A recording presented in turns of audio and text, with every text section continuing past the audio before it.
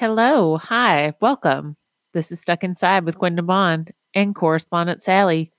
Sally, do you have your ball? Could you do a squeaky? I let Sally bring the outside ball in tonight. Let's see if we can get her to squeak it for you so you can have the sound of joy in your ears. All right, Sal. That was me, not Sally. All right, let's see if she does it. 1, 2, 3. Squeak it. Bring it to me. Okay, she did get it. She has not squeaked it yet. And she's laid down and looked at me like, all right, I'm not your trained border collie, but she is. She's my semi-trained border collie. And you really shouldn't have your outside ball inside, Sally, but it's okay because it makes her happy. Okay, so today may be another short one. I'm sorry. It's been a busy week. Next week, I really have to start writing a book. I mean, not writing. I've already started writing the book, but I really have to get into deadline brain mode. Christopher and I did a lot of things that had to be done admin wise. We made a group decision to pause the Lexington Raiders room until things are normal. And so people can still apply and it still exists and all that, but we're just not going to be like bringing people into the space for now. And we're going to be working from home. So that's kind of a relief, actually. It felt like the right thing to do. And we had a lovely lunch date via Zoom with a bunch of writers that are local and our dear editor friend Ellen Datlow, who's figuring out Zoom as well. And Diana Rowland, a hero from our time, per the Washington Post, who writes this wonderful series that you should read. I mean, she's written many books, but White Trash Zombie is my favorite series of hers, and great books for this time. But also, you might know her because she became famous for provoking her neighborhood in the best possible way by putting giant dragons out for Christmas decorations. Ah, you hear it? That's the sound of joy, my friends. That is the sound of joy. That was Sally squeaking her ball over in the side. She loves Diana, even from afar. And a bunch of our local writer friends. And it was just so good to see everyone's faces. And we achieved full Brady Bunch, which is when you get all 9 squares filled. And, occasionally they rearrange. So a different person gets to be the middle, which is Alice. But that's really the ideal number of different computers to have on a Zoom stream, in my opinion. So that was lovely and a little bit of distant socialization. And then we went to Home Depot where we stayed 6 feet at least away from everyone and washed our hands when we got home and bought a bunch of stuff for Christopher's raised beds. Not, as people from New York, a couple of them might believe, are beds where you sleep in the front yard, but beds where you garden. I'm planning to take up watching Christopher garden. And we also got stuff to make a little patio for my new patio furniture and umbrella for my new outdoor writing space. So we have a lot planned over the weekend, and hopefully all that will work out fabulously. So as I told you, I asked people on Facebook sort of how things were going for them.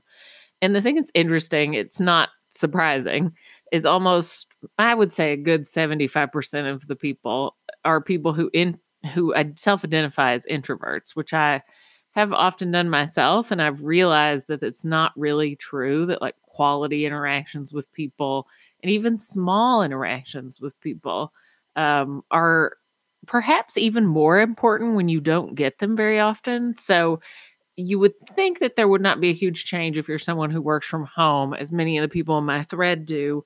And there might not be in terms of your average day to day, but there is something mentally different about feeling so isolated and it not being by choice. And also, I think most of the people I'm talking about, writers and artists, and I think we all have this to a greater or lesser degree, are hardwired to want connection with other people. And if you can't get that in small ways, then big ways become even more important. And, I mean, really, honestly, even though we sit at our desks and we write alone and we toil in obscurity or anxiety or both, as the case may be, we're doing that because we are wanting to tell a story, to connect with someone else through our writing and our work. So it's not that surprising to me that it has been harder than most self identified introverts expected it to be. I think that's only normal. And the comforting things most people are doing is things like Zoom. Or just being in more contact, phone calls with people that they know. Some people have been dressing up. Some people had happy hours with friends via distance. I would definitely say that Andy's pressers at 5 are a big source of comfort for me and many Kentuckians because he is, in fact, very soothing, as is Virginia, his ASL interpreter. And so that's all great. But the other thing is just, and this is one of the reasons why we decided to take a pause with Lexington Writers Room, is that getting through the day just takes an extra amount of emotional energy right now. It's like going through any kind of a trauma, and perhaps there's an extra kind of uncanniness to this one because the rhythms of some of our daily lives haven't changed so much. And for those that they have changed, I imagine that change is extreme. So it's kind of a either or situation.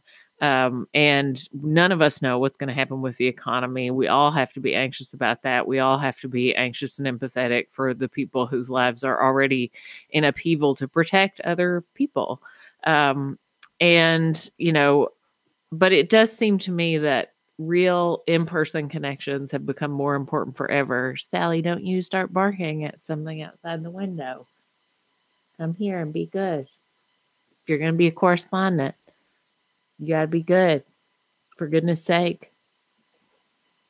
I'm not Santa Claus. Sally had to go over and investigate some noises outside, and now she is laying down with her squeaky outdoor ball next to her paws. At any rate, another catchphrase along with anyway. That's not a catchphrase. I'm tired because it's been a long week and because we're all tired. It's been emotionally exhausting. And so I think just acknowledging that and that whatever you're managing to get done right now is great. One of the things that was funny is all of us know exactly what we're supposed to be working on, but none of us have been making much headway on it. And we're all professionals, and that's just normal. And so we will work. We'll get back to work. I actually felt better just after seeing the nods of everyone else who's like knows they should be getting more done than they have been. But should we? I don't know. We're going through big stuff. So I always found work comforting, and I'm hoping making this new space will allow me to do a better job of that. That was also not the squeak of the ball. That was me forgetting to turn off notifications on Facebook. At any rate, it's the new So Anyway. I can't stand it. Sorry, guys. I will start recording this earlier because when I do it at 8, I'm tired and kind of ready to just read soothing things. So tomorrow I will podcast earlier and hopefully have RD for you. If not tomorrow, very soon. I did get to see him at lunch today, and he's doing well, and I hope you are too.